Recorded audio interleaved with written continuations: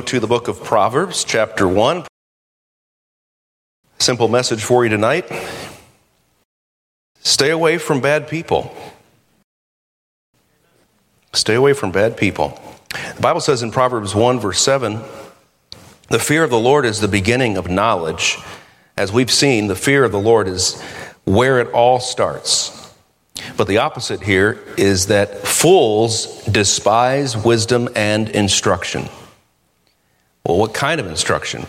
My son, hear the instruction of thy father and forsake not the law of thy mother. Don't call me son. I'm not your son. That's the spirit of rebellion.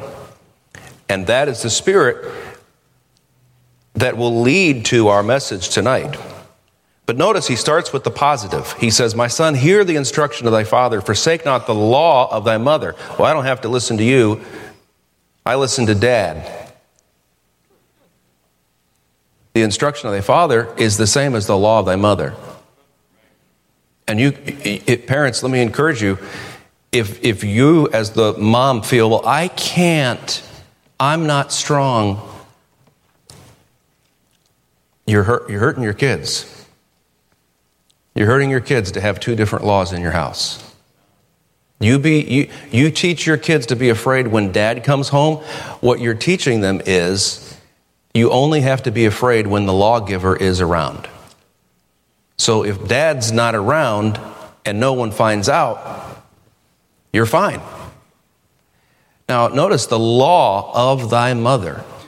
I remember specifically my mom saying, I'm afraid of not disciplining you because I'll be in trouble with your dad.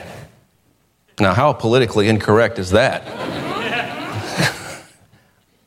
But it's the way it's supposed to be. Mom is not supposed to be the nice one, and dad is the mean one. They're both supposed to be on the same page. And isn't it true? Kids, one of the first lessons they learn is how to split the authorities up. And you go to dad and you say, well, if dad's the nice one, in other words, dad lets you do what you want. That's the definition of nice. How wicked is that?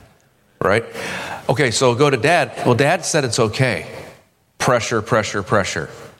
This is a hard lesson to learn. This is not a lesson about parenting, but it's so obvious because kids will say, well, mom said, as if somehow they can get in between you and your spouse. That's a dangerous thing. Don't let it happen. Don't let it happen. And when it does happen, apologize to your kids. I'm sorry. I allowed there to be a distance between me and your mom, and I should not have done that. That was wrong. We're on the same page. We do the same thing. We say the same thing, and you are in trouble. Okay, all right. Amen. No, if your kids aren't a little bit afraid of what you might do, just a little bit afraid of how wacko you are, you're psycho. I'm telling you. My dad bought a beautiful torture device for my mom years ago. It was called a ring. And she put that on, and I remember what it was like. I remember one time when I was a kid, boom, I got it. And you say that's horrible. Well, of course it was horrible. I'm the one that got it. Don't you know it was horrible? I know it was horrible. But I'm not saying that you should go around smacking your kids. I'm saying you should mean what you say. And if you don't mean what you say, then don't say it. You're making yourself a liar. Stop saying it if you don't mean it. If you do, maybe that'll cut down on your vocabulary. Like you won't say as much.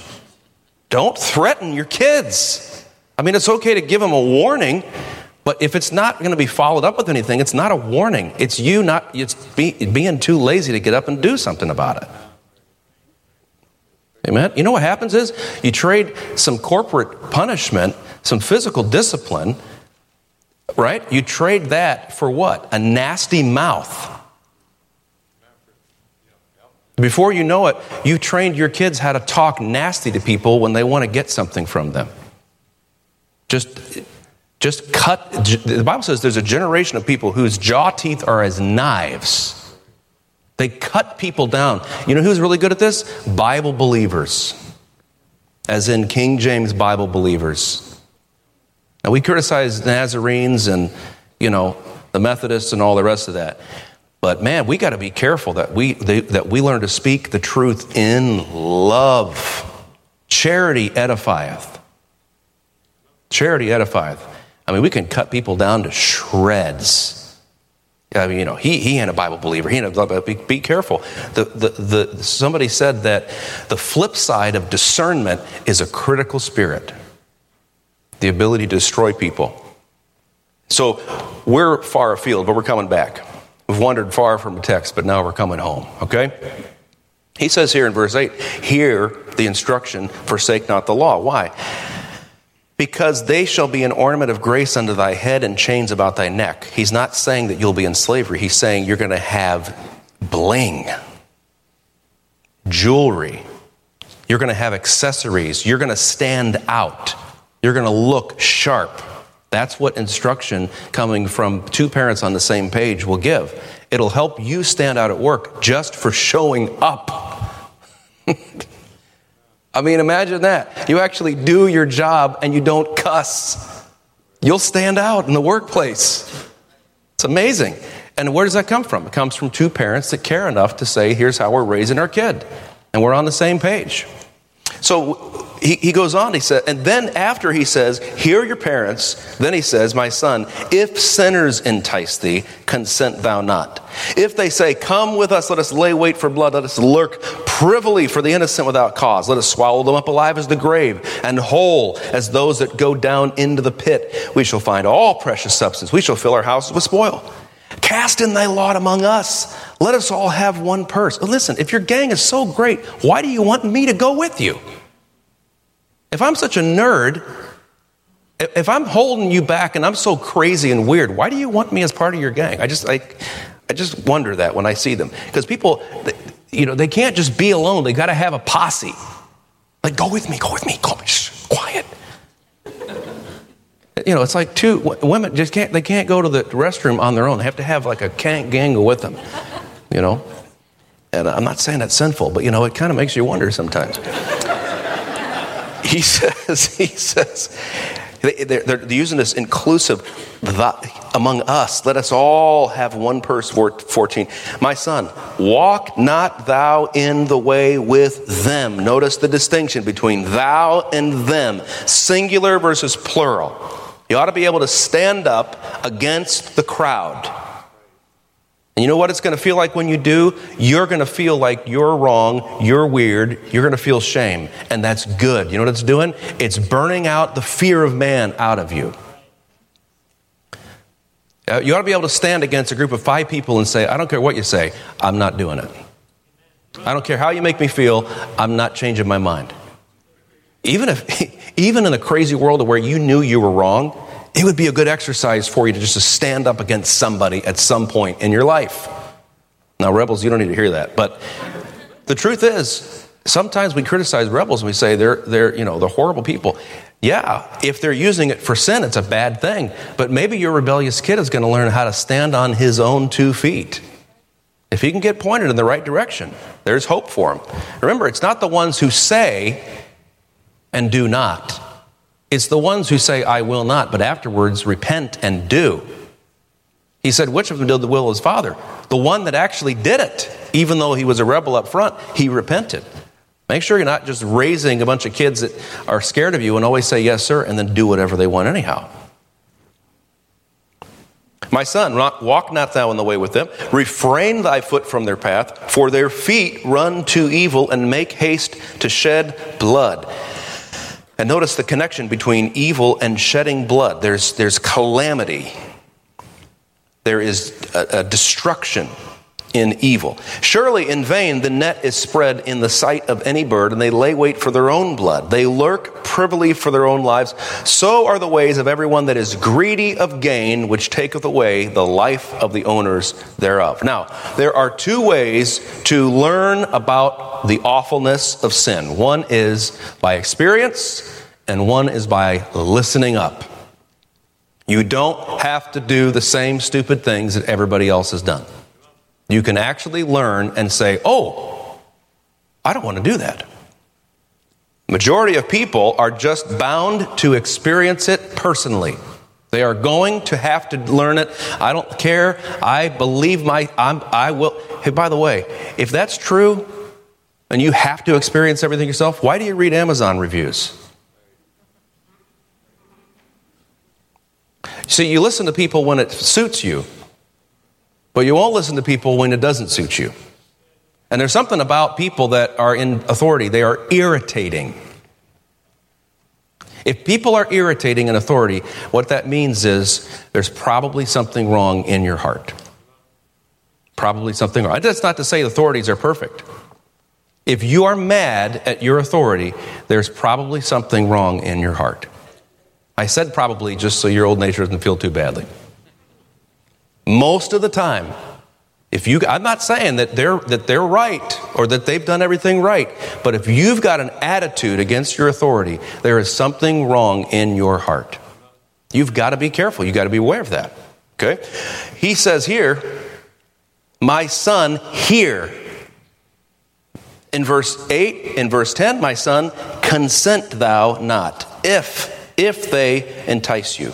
So what Proverbs teaches us, if nothing else, it teaches us that you cannot beat the system. There are physical laws in the universe, and you can only temporarily overcome them, but you cannot break them permanently. If you're going to overcome gravity, you can only do so temporarily. You have to get into another system before you can, and then you got other problems. See, gravity is a law that can be temporarily overcome by a higher law. But you watch these guys that are trying to put rockets up in space, and they'll have this explosion and that problem and this little tiny leak and this drained out and that battery fell out, burned up, and it's a very dangerous thing trying to overcome laws. You say, well, I'm going to go to the next. Well, when you get out there into outer space, you're going to encounter other laws that you don't have to deal with here. There are laws in the universe, and you can only temporarily overcome them. Did you hear about the astronaut that got left out in space? Or he extended his stay, 120 days or something like that. Supposed to be out there for a year, ended up there for 374 days. That's a long time to be away from any other humans. Why? It's not easy to overcome those laws. You can't overcome them permanently. You have to learn how to work within that system. You're trying to push away from all laws. It's not going to work. You know the laws that people have who live who have rebelled against their rules, parents' rules, gotten away from church, gotten away from God, gotten away from everything. They now have new rules called the repo agent. They have new rules called the parole officer. There are rules to the world. You cannot live without rules. There's going to be a rule. And you say, well, I can break this one and I can break that one. Well, you be careful, because what you're doing is you're trying to invent a world that cannot be invented. It's no different than saying, I want to create Jell-O by banging my head against the wall. You say, that doesn't make any sense. That's what I'm saying. It cannot be done. You cannot live in a world with no rules. There will be different rules, but there will be rules. Proverbs says you can't break the system. You can't beat it. You reap what you sow. Be sure your sin will find you out. So let me just start out by saying, he says in verse number 10, my son, if sinners entice thee. This is something that we have to remind ourselves of. Number one, there is such a thing as sin. There is such a thing as sin. Sin is the violation of divine law. And there's a distinction in Scripture between sin and evil. And we won't go into it tonight, but the Scripture says, is there evil in the city, and the Lord hath not done it? I make peace and create evil. Evil is not a synonym for sin. There is a distinction there. We won't go into it, but I want you to think about that. Evil is more of the result of living in a fallen world because of sin. It's more the result of sin, destruction. God brings war. God is He is a man of war, a God of war. And so He does bring destruction, but He never brings a violation of His law. The Bible tells us in Proverbs 14, if you're there in Proverbs, look at chapter 14, look at verse number 9. Proverbs 14:9. I'm going to show you how LGBTQIA+ was introduced into American culture.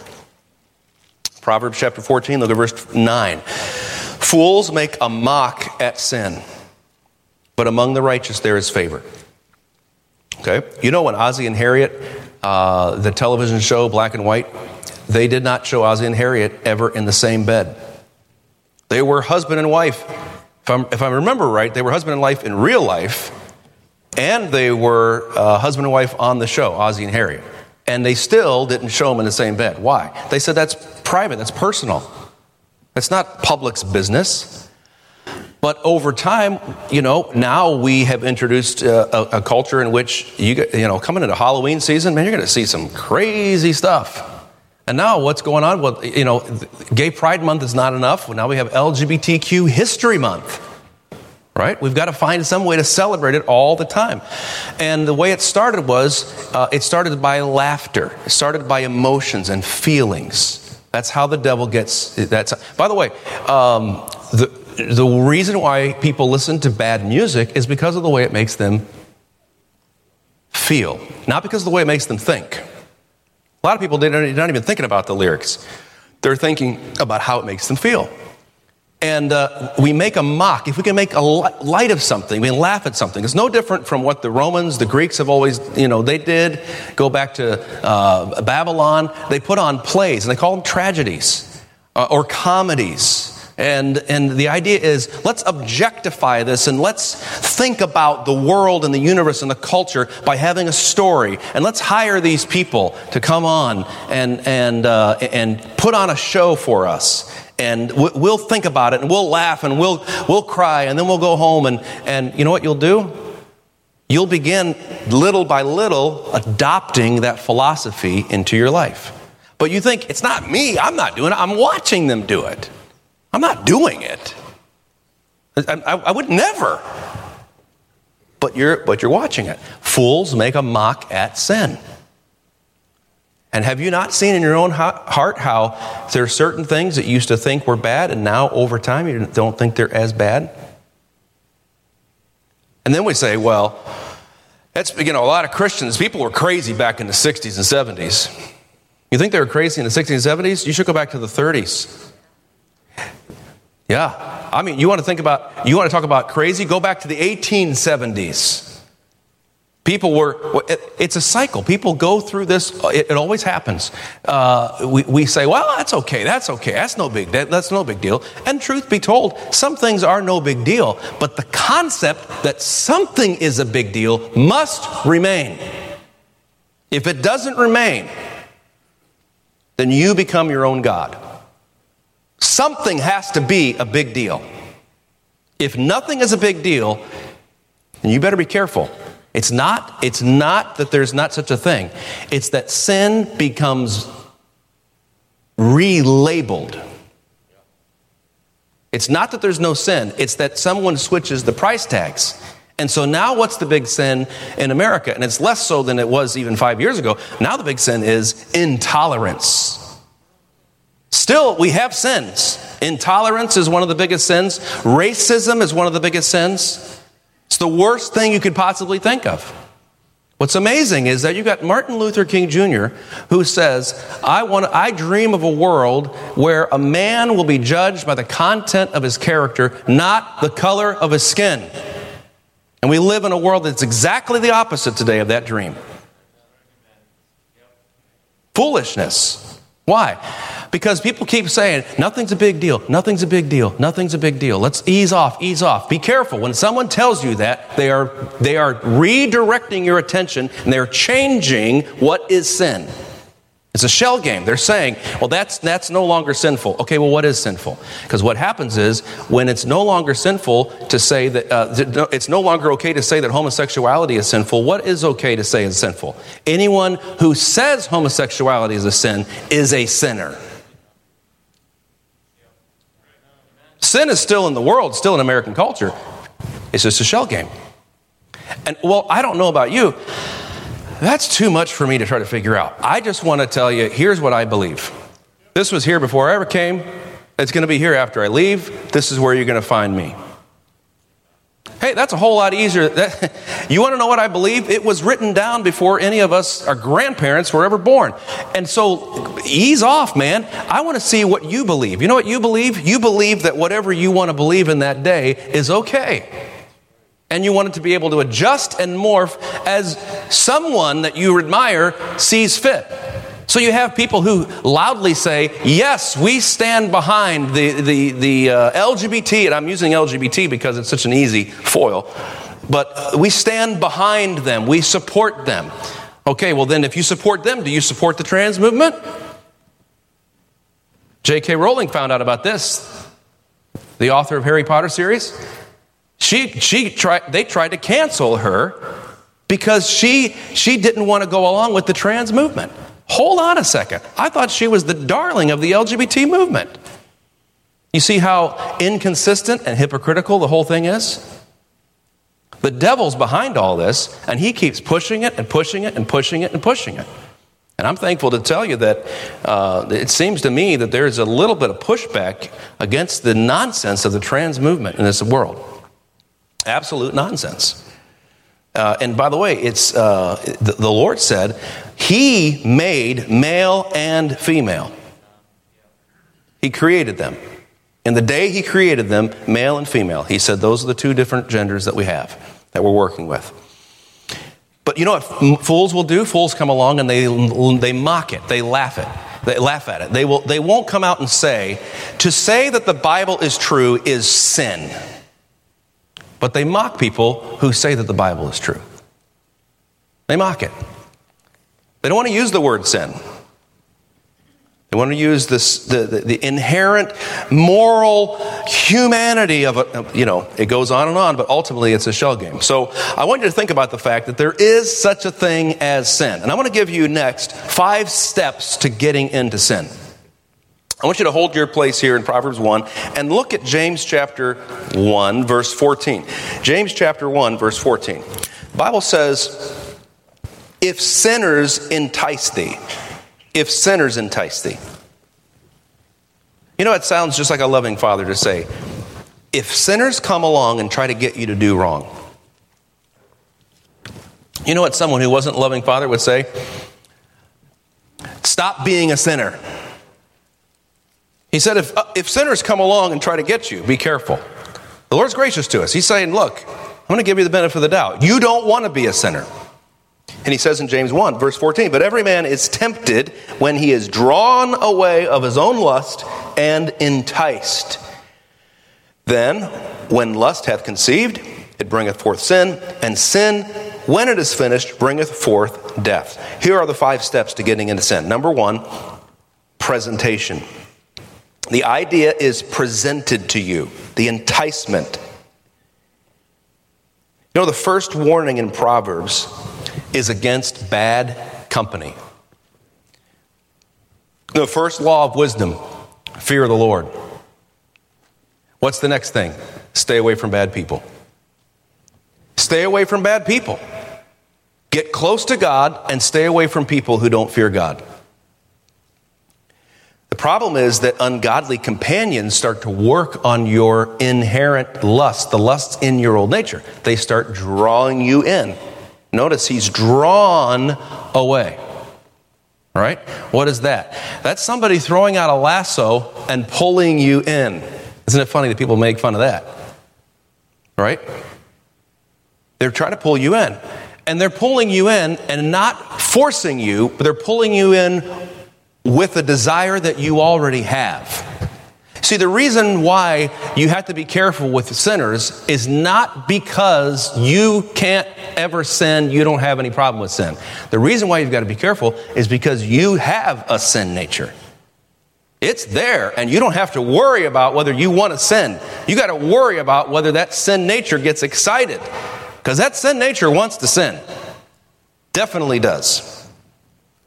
They're not going to come and say, would you like to burn in lust and have an insatiable desire? Would you like to feel like you're always thirsty? no matter how much you drink. And anytime you drink, it just makes your thirst greater. Would you like to have that? They're not going to say that. What they're going to say is, would you like a nice, cool glass of sin? But they don't tell you the end of it, right? Sinners are enticing you not with the guy that smoked his lungs out with emphysema. They're going to entice you with being cool. And that's how the advertiser, what was his name, Edward Bernays, introduced smoking, because it was for the ladies. It was like taboo for ladies. But he made it cool. He called them freedom torches. So now when a lady picks it up, she's showing how free she is from the shackles of toxic masculinity. You can't tell her that she can't have emphysema. She can have emphysema as much as you. She can turn her lungs into tar. Back off. Isn't that crazy? What they're enticing her with is what? Freedom. Freedom. You know what the world entices us with? No different than the devil enticing Eve with the knowledge of good and evil. You're going to know more. You're going to have more street cred than you've ever had. You're going to be worldly wise. You know the jokes. Like, you know that one rap song where it's like, what does it say right there? Oh, it says da-da-da-da-da-da. What does that mean? Well, that means this. Hey, you should be wise concerning good and simple concerning evil. But the devil will hold it out like you're not cool enough. I can remember when I was a kid, we didn't watch a lot of television. And so I was always, we're always the new kid on the block, and we're always the kid that's, kind of just trying to figure out who everybody is. I remember one time, anybody remember playing TV tag? Anybody remember that? Freeze tag? It was called TV tag. I don't even know how it was supposed to work. I don't even know. But, as a kid, it doesn't matter. You're just playing the game. Everybody knows how it works, even though it doesn't work. And I look back and I'm like, what was the rules of that game? And I can't remember. But the idea was somehow, before someone could tag you, you would say the name of a television show. And then, I would say shows. I had no idea because I hardly knew any shows.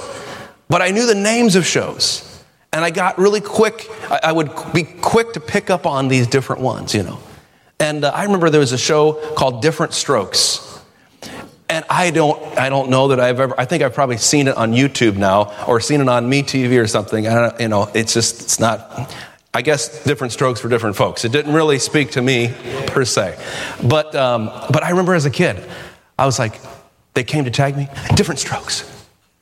And it's kind of funny now when I think about that. What was it? Well, it's a foolish example, kind of a silly example. But the idea was, I didn't want to be the kid that didn't know the stuff.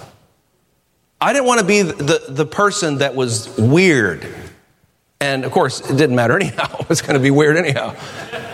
But what is that? That's that desire to be accepted by a group of people who have secret knowledge. They know things. In America, we're thrown more inside innuendo than our grandparents ever heard in the military service. We know more about what should never be mentioned. Why? It's just a pipe of sewer directed into our phones. We've got to be careful. The presentation. So he said, if sinners entice thee, consent thou not. They work on your lust. The idea is presented to you. That's first, presentation. Number two, illumination. Illumination. Now, this is a very important place. Because illumination is when you perceive that whatever this thing is wrong. You perceive that it's wrong. So the idea is presented to you, you see it, and you go, that's wrong. Like instinctively, you know whether you should be looking at it or not. When Potiphar's wife tempted Joseph, she presented herself to him, and what did he say? How can I do this great evil and sin against God? I can't do it. He knew it was wrong. Illumination. It is the word of God in your heart that acts as your illumination. He said, I will hide its words in my heart that I might not what? sin against God. You see, the reason why you read the scripture may not be just to make you feel like $1,000,000 today. It may be to remind you that there is a God and that there is such a thing as sin, so that you are ready for it when it shows up, when it's presented to you. That's sin. Number 3, debate. First of all, there's presentation. Secondly, illumination. Thirdly, debate. This is where we argue about whether or not it's wrong. The debate will say something like this. Well, the very first debate was, yea, hath God said. Where in the Bible does it say that? Chapter and verse.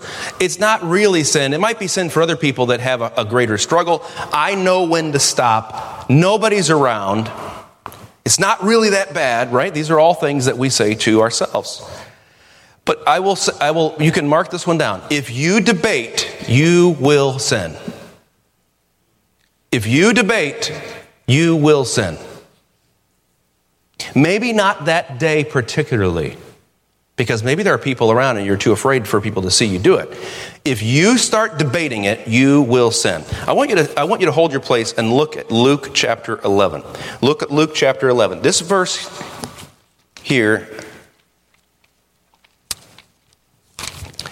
I think it kind of skewers a lot of Laodiceans. What's the beginning of knowledge according to Proverbs? The beginning of knowledge is the fear of the Lord. The fear of the Lord is the beginning of wisdom, and it's the beginning of knowledge. Look what it says in Luke 11:52. Luke 11:52. Woe unto you, lawyers, for ye have taken away the key of knowledge. Ye entered not in yourselves, and them that were entering in ye hindered. What's the key of knowledge? The fear of the Lord. To say, I'm going to give God the benefit of the doubt. God said, go in there, I'm going in. I'm not asking, debating, I'm not questioning it. If he said go in, I go in. If he said don't go in, I don't go in. Well, here the lawyers come along, and there's a sign that says, God says go in. And they say, well, yeah, but did he say when? How often do you have to go in? How long do you have to stay in? I'm not saying you shouldn't go in. I'm just saying maybe now's not the time. The lawyers, of course, for a fee, help you get around the law. They help you get around the law.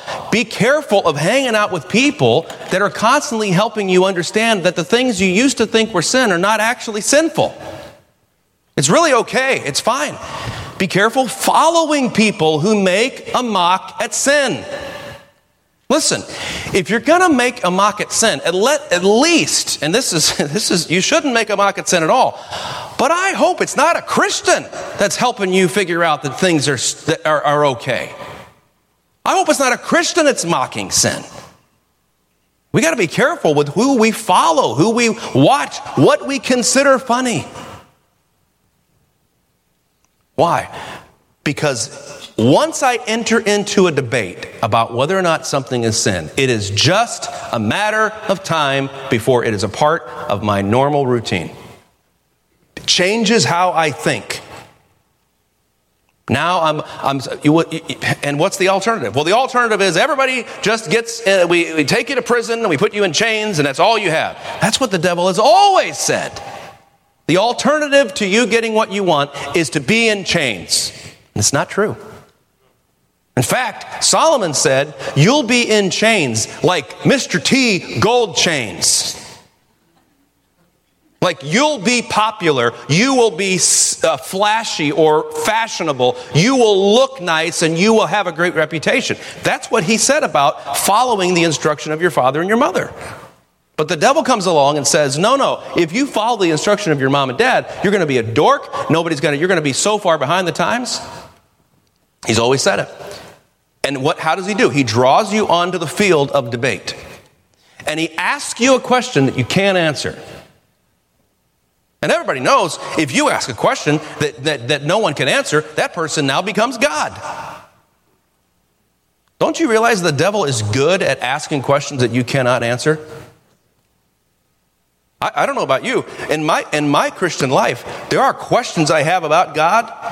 I'll run into something and I'll go, oh, I don't know the answer to that. I guess maybe the Bible's not true then.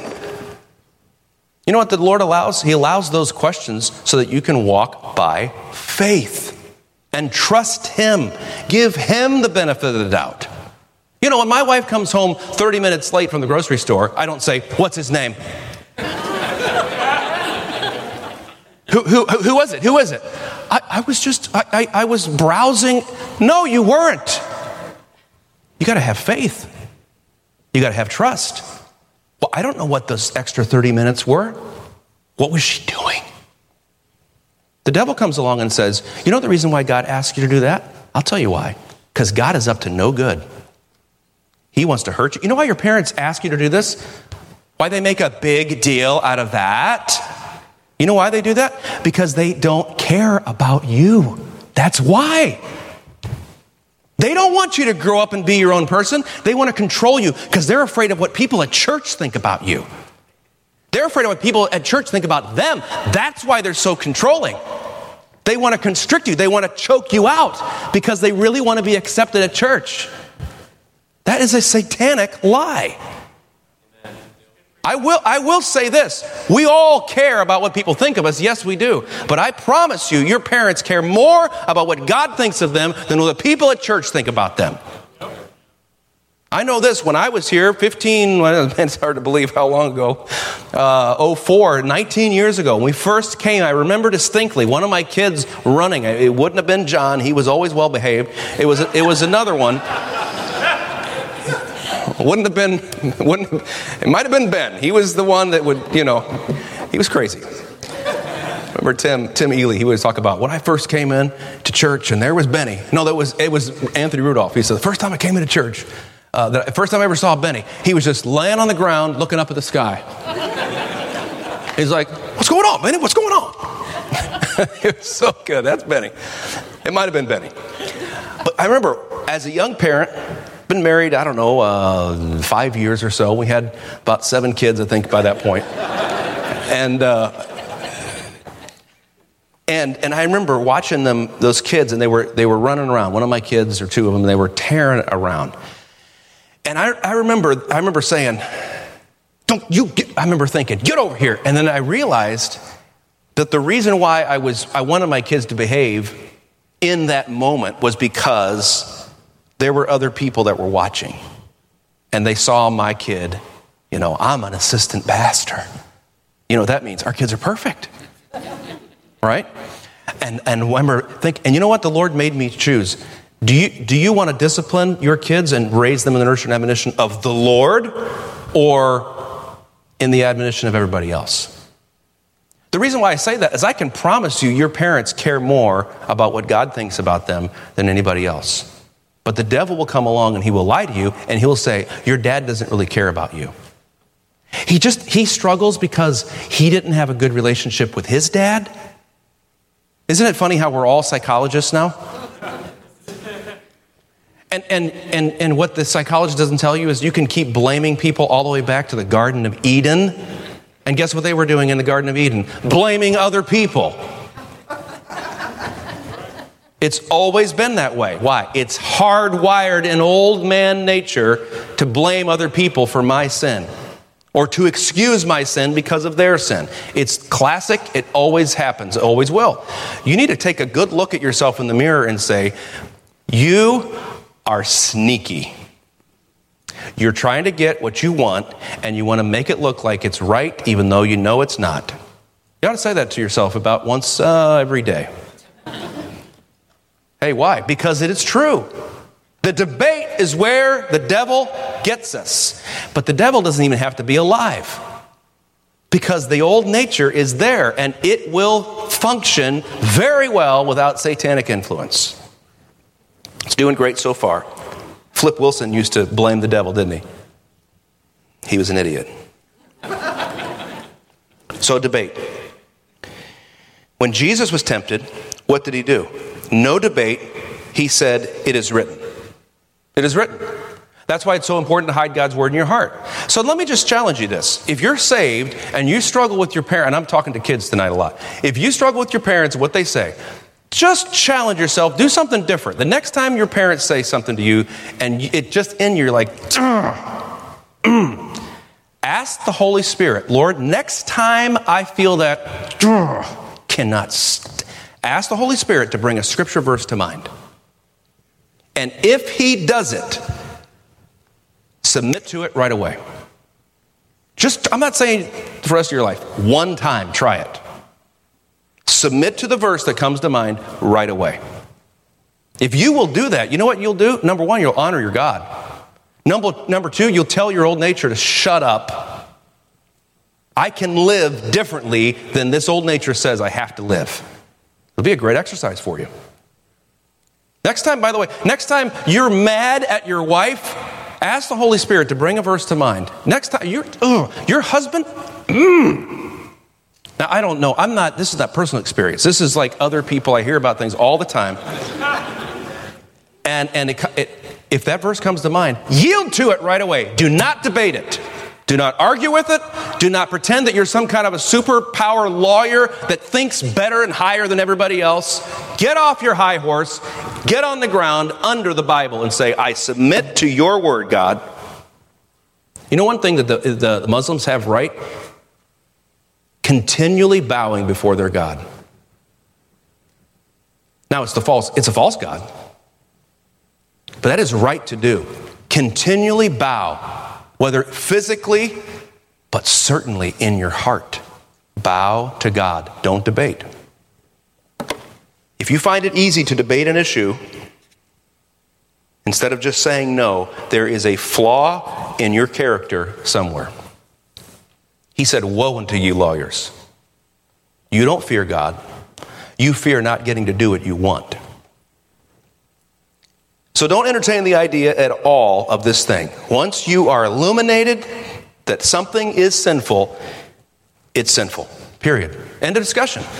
It would be better for you to function that way 5 years than for you to argue and debate about how some Christians go too far and some Christians think they're so great. You know what? Just get in the harness and stay there. Stay there for a while. You know what a lot of second generation Christians do? They look back at their parents who came out of the drug scene or the hippie scene and they're like, man, I'm so superior to them. By the way, may I remind you, and I'm serious, I don't think we have any rebels here, and I'm not talking to you, I'm just talking in general. Sometimes I say things that I'm irritated about. And I'm a second generation Christian, so I know. We think, well, my parents or my grandparents, they were really too strict on some things. They really, really pushed too hard. Well, what are you strict about? What bothers you? What sinful thing bothers you? Is there anything that bothers you? Well, they were so strict. What are you strict about? What rules do you have that you won't break? Or are you some kind of special human that doesn't have to follow rules? It would be better for you to think, I can't, I shouldn't, than to think, I can do whatever I want and there's no such thing as sin. I can just enjoy the world and have fun. Guys, that's not healthy for a Christian. It's not. Can you do whatever you want? Yes, you can, but there are consequences to doing whatever you want. Can a Christian drink?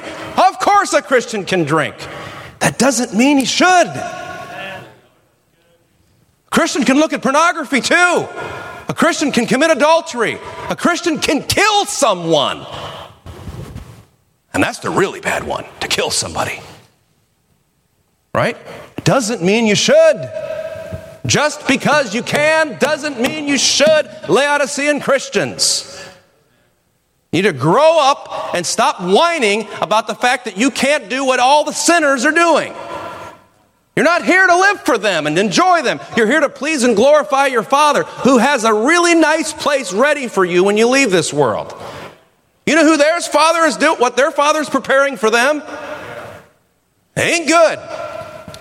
He shows them all the love right now, like a father who dotes on his kids and showers them with, but he can't say no. You're hurting your kid.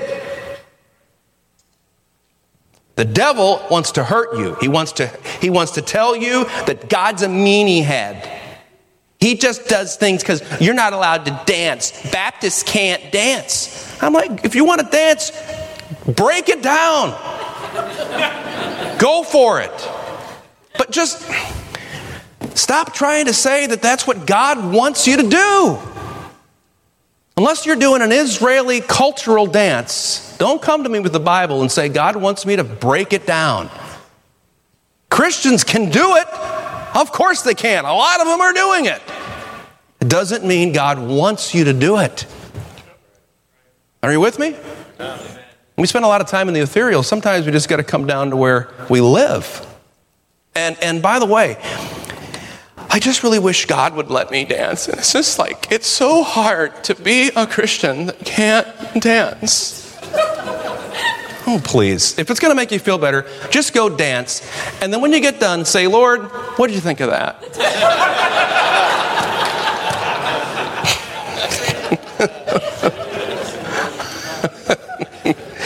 That was for you, Lord. Everybody knows that ain't true. And by the way, please don't send me a video. I don't want to see it. I'm not interested. And don't post it anywhere. We got a lot of white people in this church.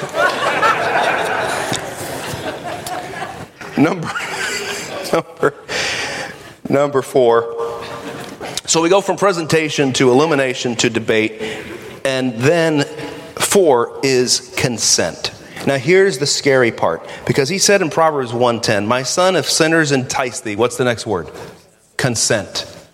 Consent.